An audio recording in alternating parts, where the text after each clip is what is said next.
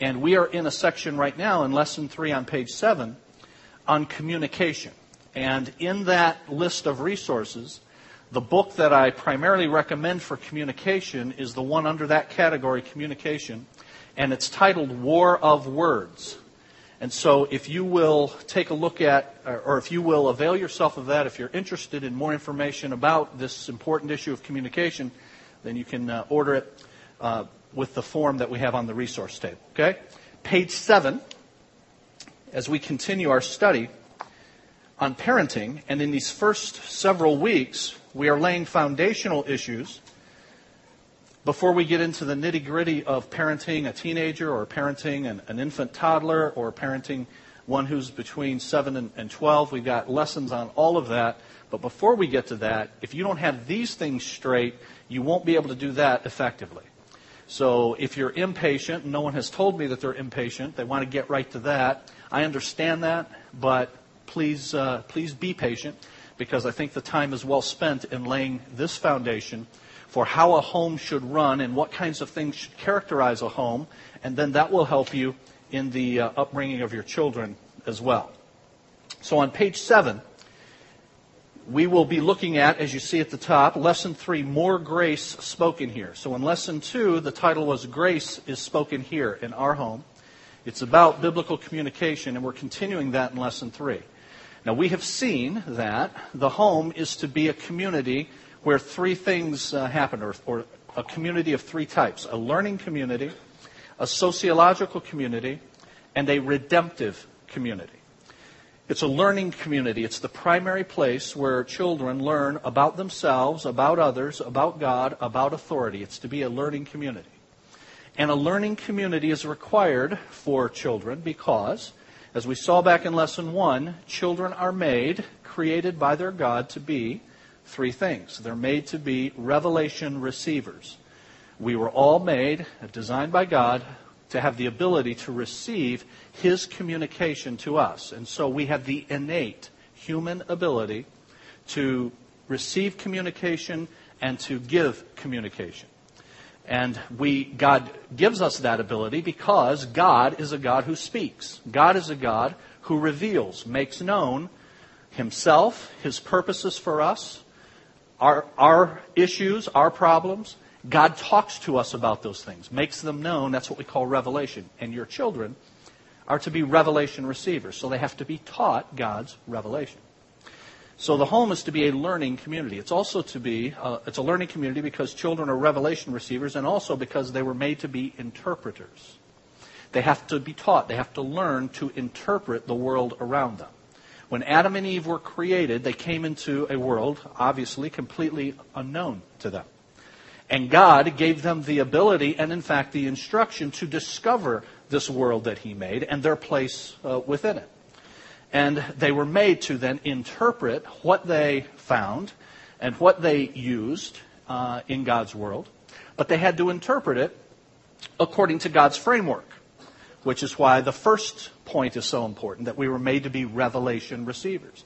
Having received God's truth, now I can interpret His world accurately, because He has told me about His world and why it's here, and about Himself and about myself and what my problem is and all of that. So we have to interpret God's world, but we have to interpret it through a framework. That framework comes from the place in which He has spoken His revelation in Scripture. So the home is to be a learning community because children are made to be revelation receivers and interpreters. And thirdly, that we are made to be worshipers. And I pointed out that Adam and Eve were made to worship God, but in disobeying God, that relationship that they enjoyed with God has been severed. And it has to be mended in order for us to become the worshipers that we were designed to be.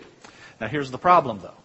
It's not then that after sin entered God's world through Adam and Eve and now through their progeny, us and our kids, it's not that we were worshipers and now we don't worship anything.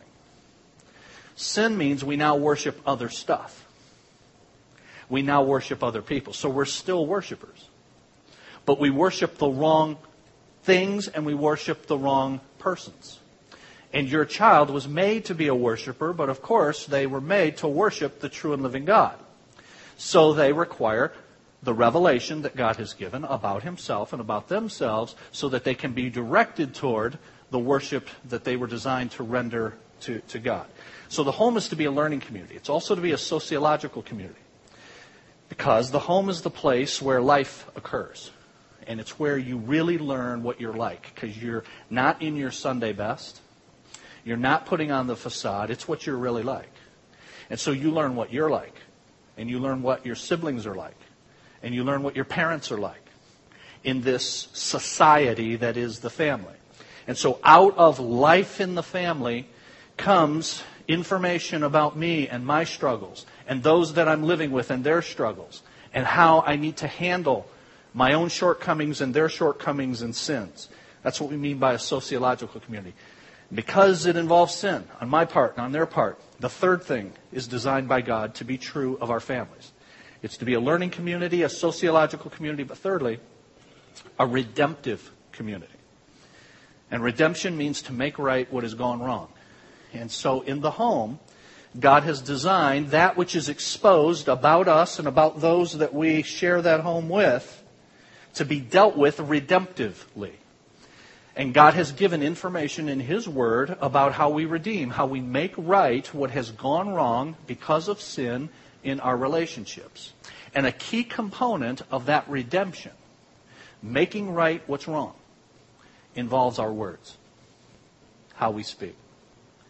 The truth is, you blow it. The truth is, I blow it. Your kids blow it. We sin against each other. We sin very often in our words. We sin in our actions, of course, as well. But whatever the type of sin, our words are involved in redeeming that sin, in making it right. So words are a vehicle by which we sin, but they are also a vehicle by which sin is reconciled. We're restored to each other, redeemed. And that's why then we're focusing in 2 full lessons on this very important issue of how we talk to each other in the home. In lesson 3 then, you see the top of page 7 is more grace spoken here. And we say in the last lesson we looked at a number of factors that affect communication. It's not enough to simply avoid or, in biblical language, put off improper speech, but rather we're to practice or put on proper communication. Passivity and neutrality are sin. Therefore, we must actively pursue righteous communication. So let me say something about that. Remember last week I talked about Confucius? I'm sure you all remember that. Bet you were quoting it this past week to all your friends.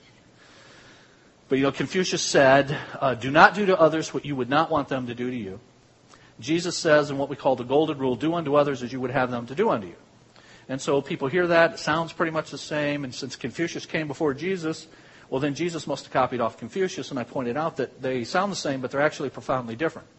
Because Confucius is simply saying do no harm. And so you could, theoretically, just sit in one place for the rest of your life, never communicate with anybody, never interact with anybody, and you've made Confucius happy. But Jesus says positively, it's not what you avoid doing, it's what you do. You do to others what you would have them to do unto you. So you cannot be passive about it. You cannot just sit in one place. You have to actively use the gifts and abilities that God has given, including in this case, the ability to speak and communicate. You have to use that actively in the lives of those that God has placed in your circle. So I don't just get to not talk to you, avoid you. As we'll see, I don't just bite my tongue. The truth of the matter is, if many of us bit our tongue every time we thought about saying something, we'd have bloody tongues all the time. And so we just say, I'll just bite my tongue. Well, it shouldn't be on your tongue to begin with, because God goes deeper than even the words. He goes back to the thoughts and the attitudes from which those words proceed. So we are given this gift of communication that's to be used for God's good redemptive purpose, but I have to actively use it. It is not, in fact, it is sin for me to passively think that I can be neutral toward those that God has placed in my circle of influence. And so I say in the middle of that paragraph, passivity and neutrality are sin. We must actively pursue righteous communication. And here's an example of that in the Bible.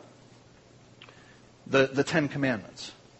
You guys are familiar with the Ten Commandments, and even if you couldn't name them all, you could come close. But you know that they are virtually all stated negatively. That is, they're all things you're not to do. You're to have no other gods before me.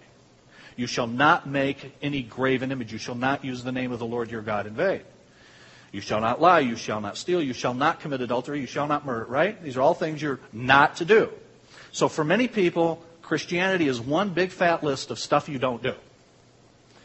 Well, there are a lot of things given in the Bible that you don't do. I mentioned in the first hour that there are not just 10 commandments in your Old Testament, there are 613. And many of those 613 involve things you don't do. So people come away with this negative, and I mean that in the sense of negation, things you don't do, view of Christianity. But remember, Jesus was asked, what is the greatest commandment? And Jesus says, love the Lord your God with all of your heart, with all of your mind, and all of your soul. That's one of the commandments from the Old Testament, the first part of your Bible. This is the first and greatest commandment, Jesus says. That's in Matthew 22, verses 37 to 40. And then he says, and the second is like it, love your neighbor as yourself.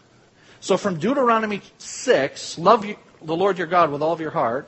And from Leviticus chapter 18, Jesus has given these two commands from the Old Testament, both of which have something in common. There isn't a not in there. It's love the Lord your God. It's love your neighbor.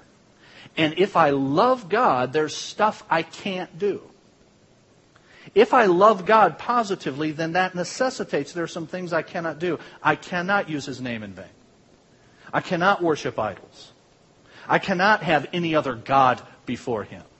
If I love my neighbor, there are some things that I cannot do. Steal from them. Murder. Lie. And so on. So all of the stuff I don't do is all because of what I'm positively attempting to do. You guys get that? That's what we're about. We're about positive holiness. Positive meaning what we do rather than what we avoid. There's lots of stuff we avoid, but the stuff we avoid is because of what we're trying to do. We need to teach our children that. We need to teach our teenagers that as well. But when it comes to this issue of communication, then, it's not just avoid saying something bad, it's positively saying something good. And so we come to the first point. We have to practice constructive speech. Notice Ephesians 4, let no unwholesome word proceed from your mouth. So there's a negative thing, something I don't do. Don't let this kind of communication come out of your mouth, but that's not good enough. God could just put a period there. And many of us think that's enough. Don't say anything bad. If you can't say anything good, don't say anything at all. We sometimes say, so we get this idea that I don't have to speak. But the truth is, I usually, if I work at it, and I'm going to deal with this in the notes, find something good to say about just about anyone. Not anyone, but just about anyone. And the command is, don't do this, but notice, it goes on. There's not a period there. Let no unwholesome word proceed from your mouth, but only such a word as is good for building up others, according to the need of the moment, so that it will give grace to those who hear. So the assumption is, I avoid saying unwholesome things because I am saying constructive, things that build up other people.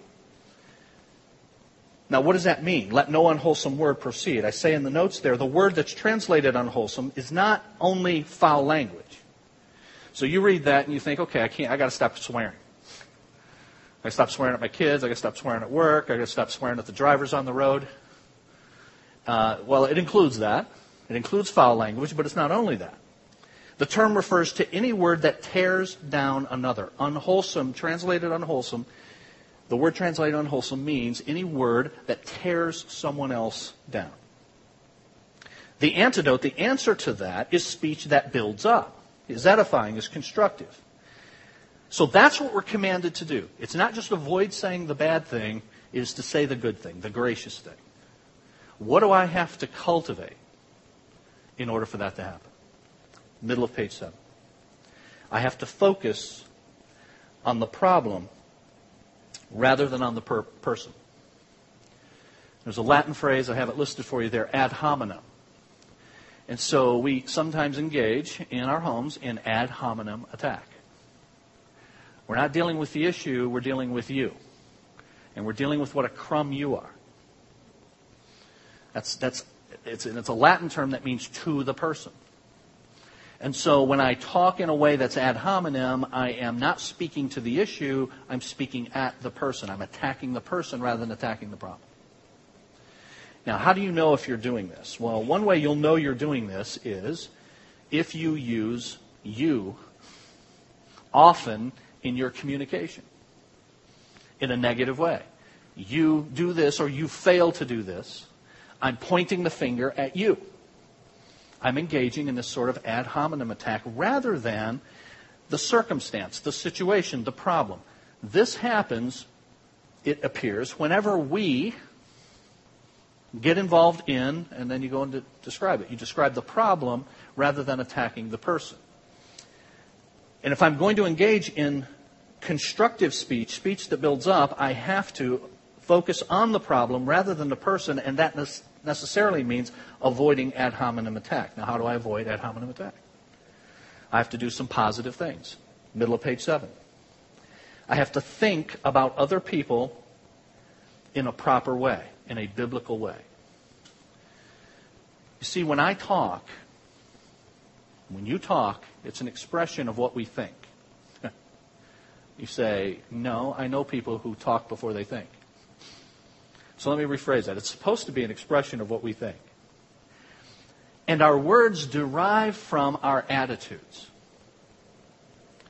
Our attitudes, therefore, have to be cultivated such that they are proper attitudes toward other people. That's what I mean when I say think about other people biblically.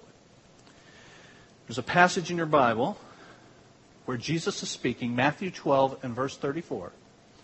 And in Matthew 12:34, Jesus says, out of the overflow of the heart, the mouth speaks. So when I speak words, those words are coming from a source. And that source, according to Jesus, is my heart. It's my attitudes. It's the way I think about others. And so I say there, you have to think about others biblically. Attitude precedes action. Our words are a reflection of what we think. And Jesus said, out of the overflow of the heart, the mouth speaks. And so I come to my relationships, and you come to your relationships in our homes with hearts that are mixed. I have a heart that has within it the capacity to speak good and kind things. So do you. And you did. We do sometimes. All of us can remember at least once we did that.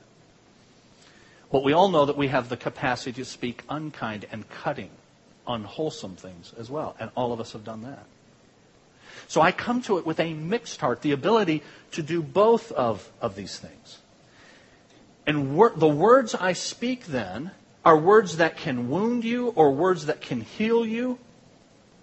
And I have to deal with the fact that I sometimes speak wounding words in my relationship with those in my family.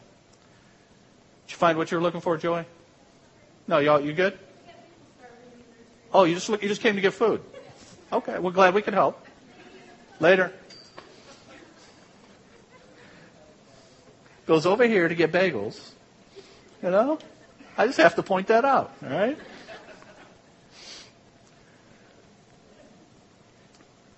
And so I have to deal with that. And my words are, and your words are, the result of how, in my heart, and in my attitude, how I see other people. The way I speak is the result of how I see these other people, how I perceive these other people. And how I see you, now get this, how I see you is the result of how I see myself. So I'm in a relationship with you, and I speak words that are a reflection of what I think about you. But what I think about you is a function, a result of what I think about myself. Here's what I mean. If I'm prideful with regard to myself, then that of necessity affects how I view you. You see, I am the man. I'm the dude. I'm prideful. I deserve whatever it is. That affects how I see you. There is nobody who deserves whatever it is, peace and quiet, respect, any of that, more than me, because I'm prideful. And that affects how I then see you. If I'm prideful, it affects how I see you, such that you are in a position to necessarily provide what I deserve. I'm better than you. I'm smarter than you. Now, most of us would never say that. But that's what we think. And our words reveal what we think about other people, and what we think about other people is a function of how we see them in relation to us. Well, you're just an idiot. That's why we use these ad hominem attacks. You're an idiot. How do I know you're an idiot? Because you're different than me. What's so bad about you being different than me? I'm the dude. Do I have to keep reminding you of this? I'm the standard, and you're not meeting the standard. You're an idiot. Don't play these recordings to your children. Pride, then, lurks in my heart and manifests itself in the way I speak to and about you. And it's rooted in how I see myself. If I'm selfish, I want, you should deliver. You don't, I speak accordingly. How I speak to you is a function, a result of how I see myself. Now, conversely, if I am humble, if I have an attitude of humility about myself, will that profoundly change the way I talk to and about you?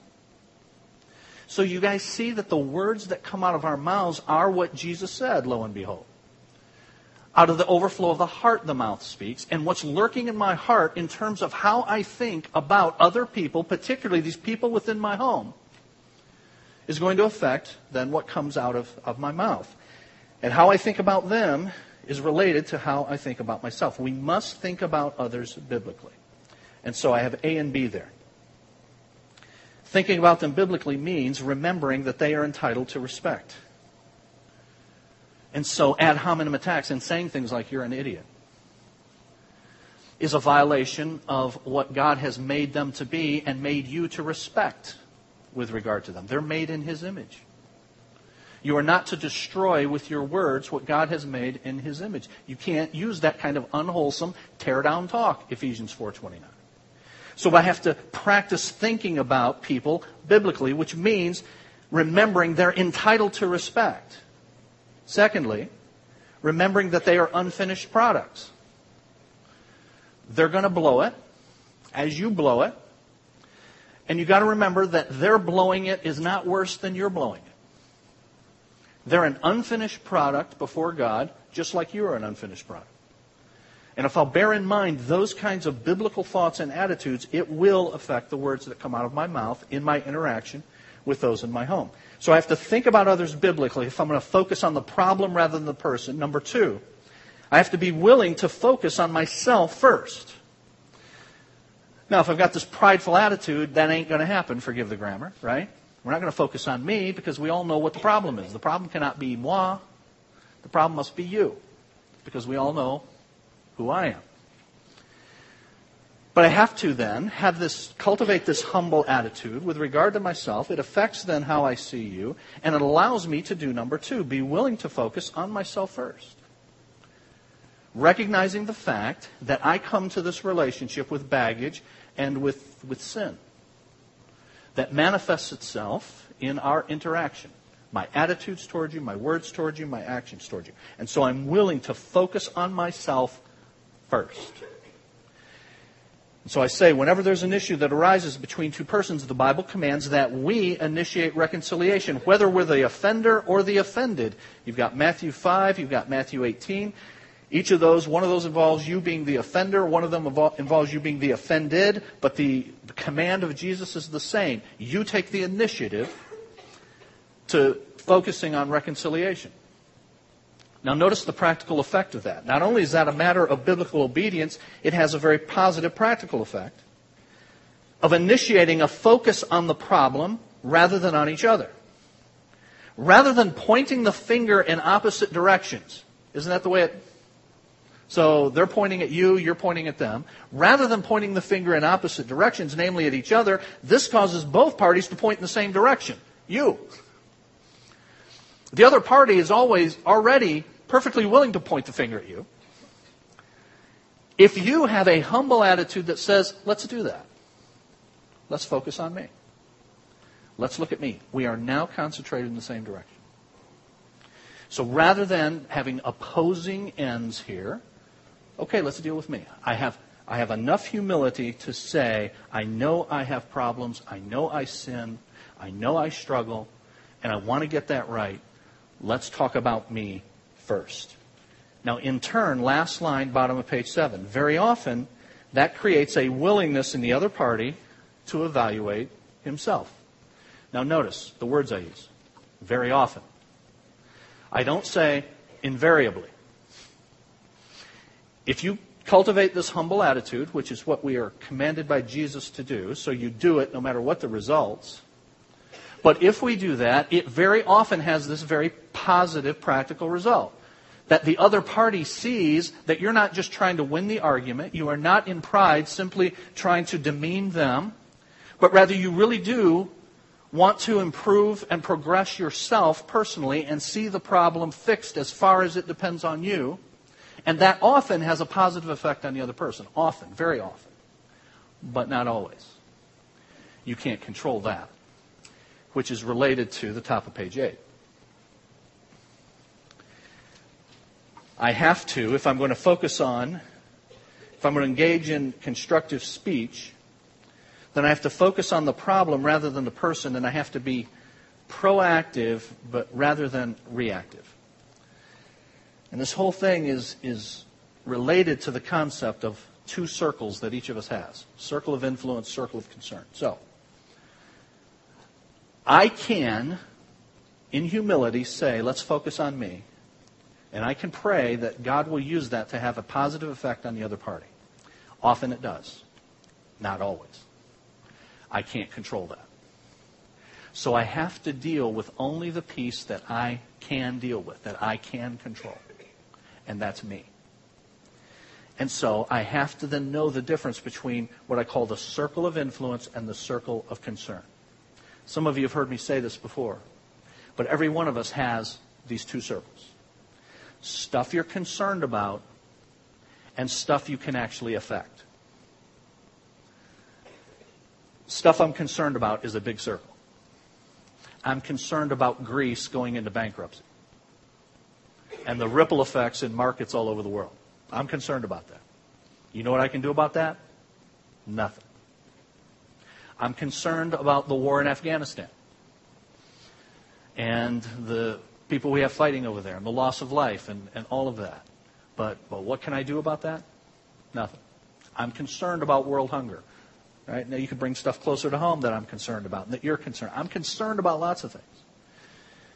If your circle of concern is the same as your circle of responsibility or influence in your mind, you'll go nuts. And you probably know people like this. Everything that they're concerned about, they also feel like they're somehow responsible for.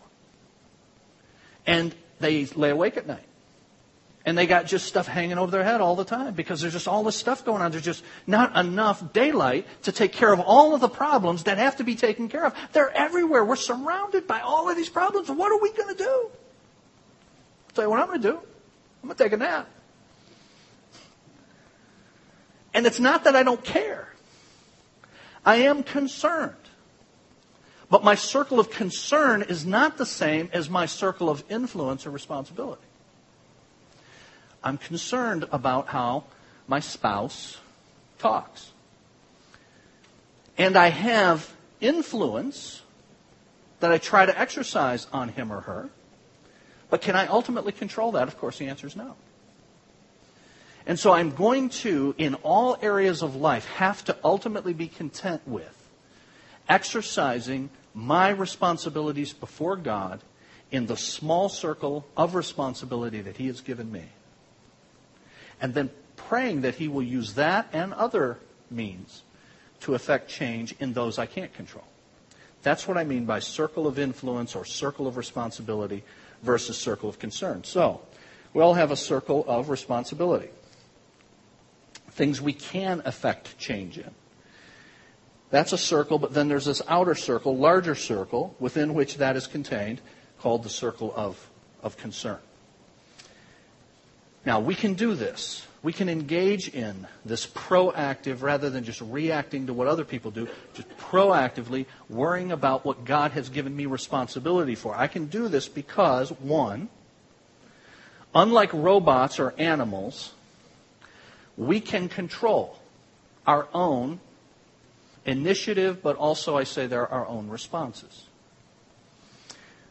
So we are not like animals that are just stimulated by outside stimuli. You push the right button and they react. Now, I don't have a dog. Some of you have dogs. So you know that if you put a dog, there's certain things you can just externally cause the dog, stimulate the dog to do, right? And so you can train the dog to react to certain sounds, get the dish out, the dog comes running. People who are really good at it. I saw a guy years ago, he had this dog, and he goes, watch this. It was really cruel, but it was pretty cool too. He goes, watch this, and he has the dog come. He's got the dog's dish out there, but he had trained the dog not to take a bite out of the dish until he said the word okay. And so this dog comes, and the dog's about a foot away from this dish. And the dog's looking up at him, waiting for him to say okay. And it goes for about 5 seconds and about 10 seconds. And I'm a guy who really doesn't, frankly, care that much about dogs. But I start to feel a little compassion for the dog at this point. Dog's shaking, you can't wait, but this is an obedient dog. And it finally says okay, and the dog goes. And so you can train dogs to just react to, and that's what they do. It's what animals do. You are more than an animal. You're made in the image of God, and you can respond properly whatever the external stimuli. And one easy way to remember that is, I heard this years ago, take the word responsibility and think of it as you have the ability to respond. You have the ability to respond correctly. So you don't get to say things like, he pushes my buttons. Well, that would work if you were a dog. But you're not a dog. You don't just have buttons that people can manipulate. If you're being manipulated, it's because you're allowing yourself to be manipulated. In fact, I have a saying that I use with folks all the time. If whatever causes you to lose control, controls you. Whatever causes you to lose control, controls you. So if I lose it, when you do that, then I'm allowing you to control me. And God has given you the ability to respond, the responsibility to handle the problem as He defines, not as somebody else wants to manipulate. So unlike robots or animals, you can control your responses, and you can respond properly by a number of things here, quickly. Listening before speaking. Now, in order for me to listen to what you have to say patiently, I have to have been cultivating an attitude toward you that stops thinking that you're beneath me. If I constantly think, even if I wouldn't say, you're beneath me, you're not as smart as I am, then I don't have time to listen to your prattle. Because that's really what you're about, prattle. You're about prattle, and I'm about profound stuff. And so I'm impatient as you're talking. Okay, get it over with. Mentally tapping my fingers, waiting for an opportunity to say something important when you get done blathering. I have to cultivate the attitude toward you that you are important and what you say is important.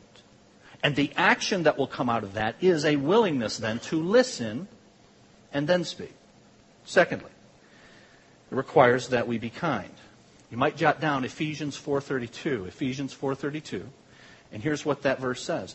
Be kindly affectioned toward one another. Ephesians 4:32. Be kindly affectioned toward one another. Now, I want to give you that line because the Bible says, commands, be this, be not just kind, which you could interpret it as just being polite. So I didn't scream, I didn't swear at you. I said, you're not as bad as you were yesterday. Wasn't that kind? So, but the verse says, be kindly affectioned. That is, have affection toward those that God has in your circle of relationship, out of which this kindness comes. So it's not just something that I've practiced to do. I've learned my lines and words of kindness. But rather, those words of kindness need to proceed out of a heart that is kindly affectioned toward those in my home. Thirdly, apologizing, which every one of us has occasion to do if we're willing to admit it. But apologizing requires that I am sensitive to how what I say or what I do or how what I fail to say or do affects you. And if it affects you adversely, then I am perfectly willing to apologize for that. Now, this is an important distinction. Notice letter E is forgiving. So C is apologizing, E is forgiving. You thought those were the same thing, but they're not. Apologizing is for accidents. Forgiveness is for sin. And the truth is, there are things that I do that I didn't intend to do, but nevertheless, they hurt you. Or they were perceived by you in a way that was hurtful. I care about that. I'm sensitive to that because I care about you. And if that's the case, even if I didn't sin, nevertheless, if it caused you difficulty, I am perfectly willing to say, I am sorry about that.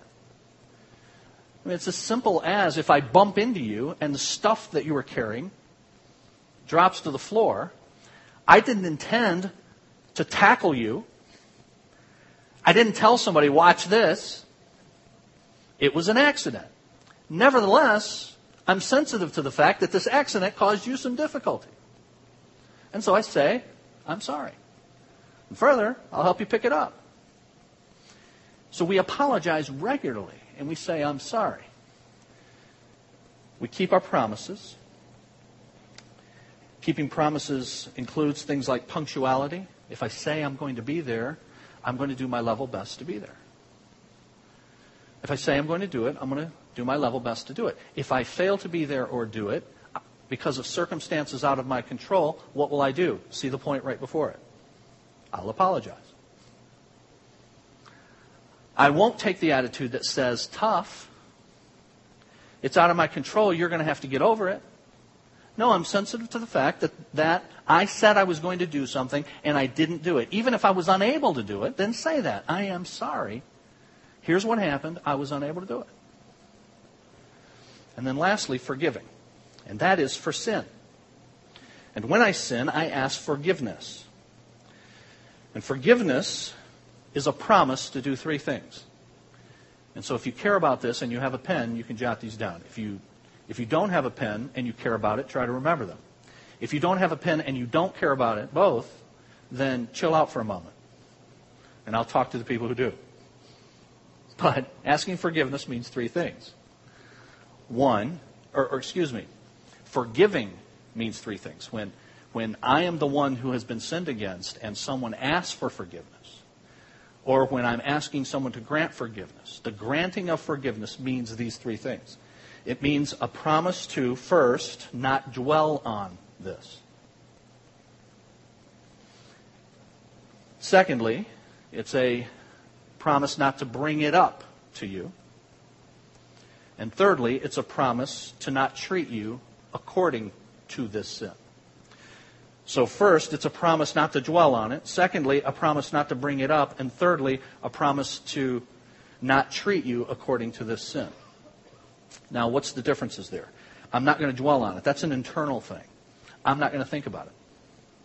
When I grant forgiveness, or when you grant me forgiveness, then you're not going to think about it anymore. You say, does that mean it's never going to come to my mind? No, when it comes to your mind, you're going to put it out of your mind. It may well come to your mind, and particularly if it's a very traumatic thing, it may well come to your mind. But when it comes to your mind, you're going to put it out.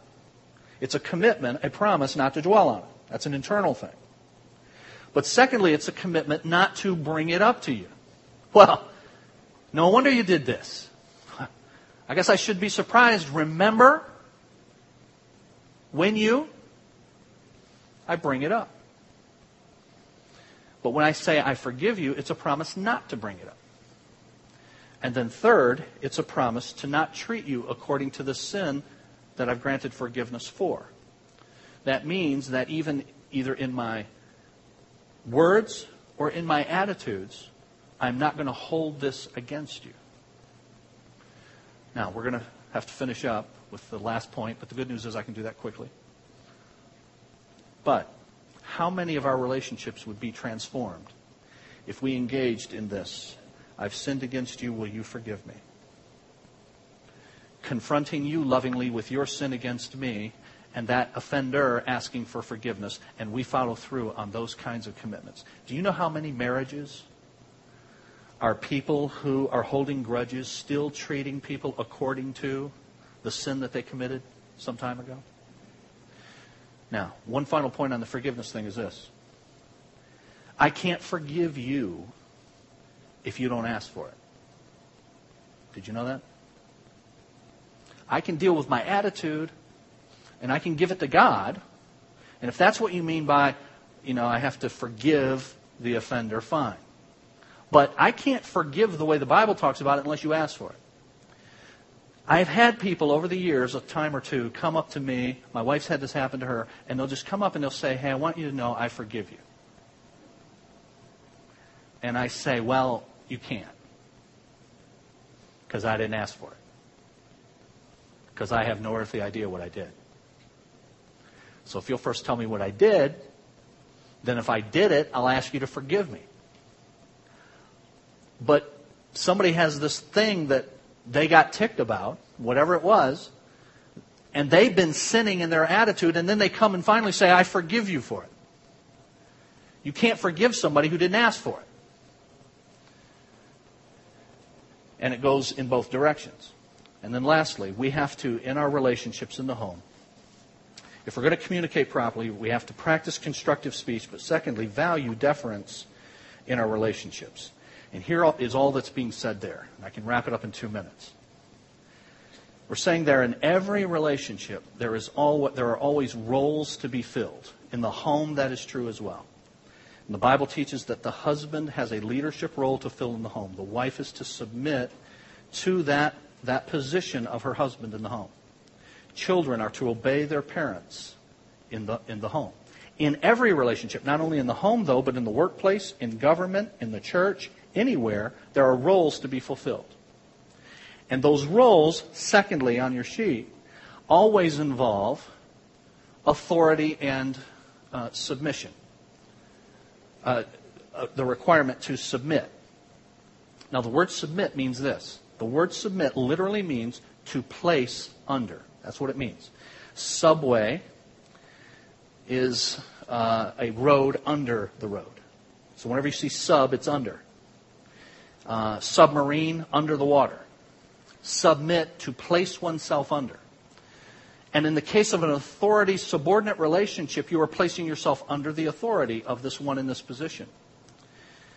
Now, husbands often ask the question, how can I submit to my wife since I'm supposed to lead in the home and she's not? Here's how, and I say in your notes. Husbands don't place themselves under the authority of their wife. According to 1 Peter 3:7, we place ourselves under the needs of our wives. And if we practice that in our homes, wives submitting to the leadership of their husbands, the loving leadership of their husbands, husbands submitting themselves to the needs of their wives, children submitting themselves to the authority of both mom and dad if we have two parents in the home, then you have the makings, the structure for a harmonious relationship in which these rules of communication can flourish. Now, next week, we're going to look at the fact that, in fact, the title of Lesson 4 is this: Marriage is forever, parenting is temporary. And that lesson is devoted to this concept. that before you rear your children and they move out of the home, you have to cultivate your relationship along the lines of what we've already discussed. If you fail to do that, your children will see that. It will make it extremely difficult, if not impossible, for you to have a relationship after they're gone. And if your children see that in your relationship, that you're not cultivating it between husband and wife, then all the stuff I'm going to tell you later that you're going to try to implement is not going to work. So lesson 4 is a pivotal lesson to transition to what we need to do in parenting. So I hope you'll be able to make it, okay? Let's commit our week to the Lord then. Father, thank you for these dear friends and their desire to learn of you and what you require of us in our relationships, in our homes in particular. And Lord, as we lay these foundational issues, I pray that you'll help us to practice them in the weeks as we study together.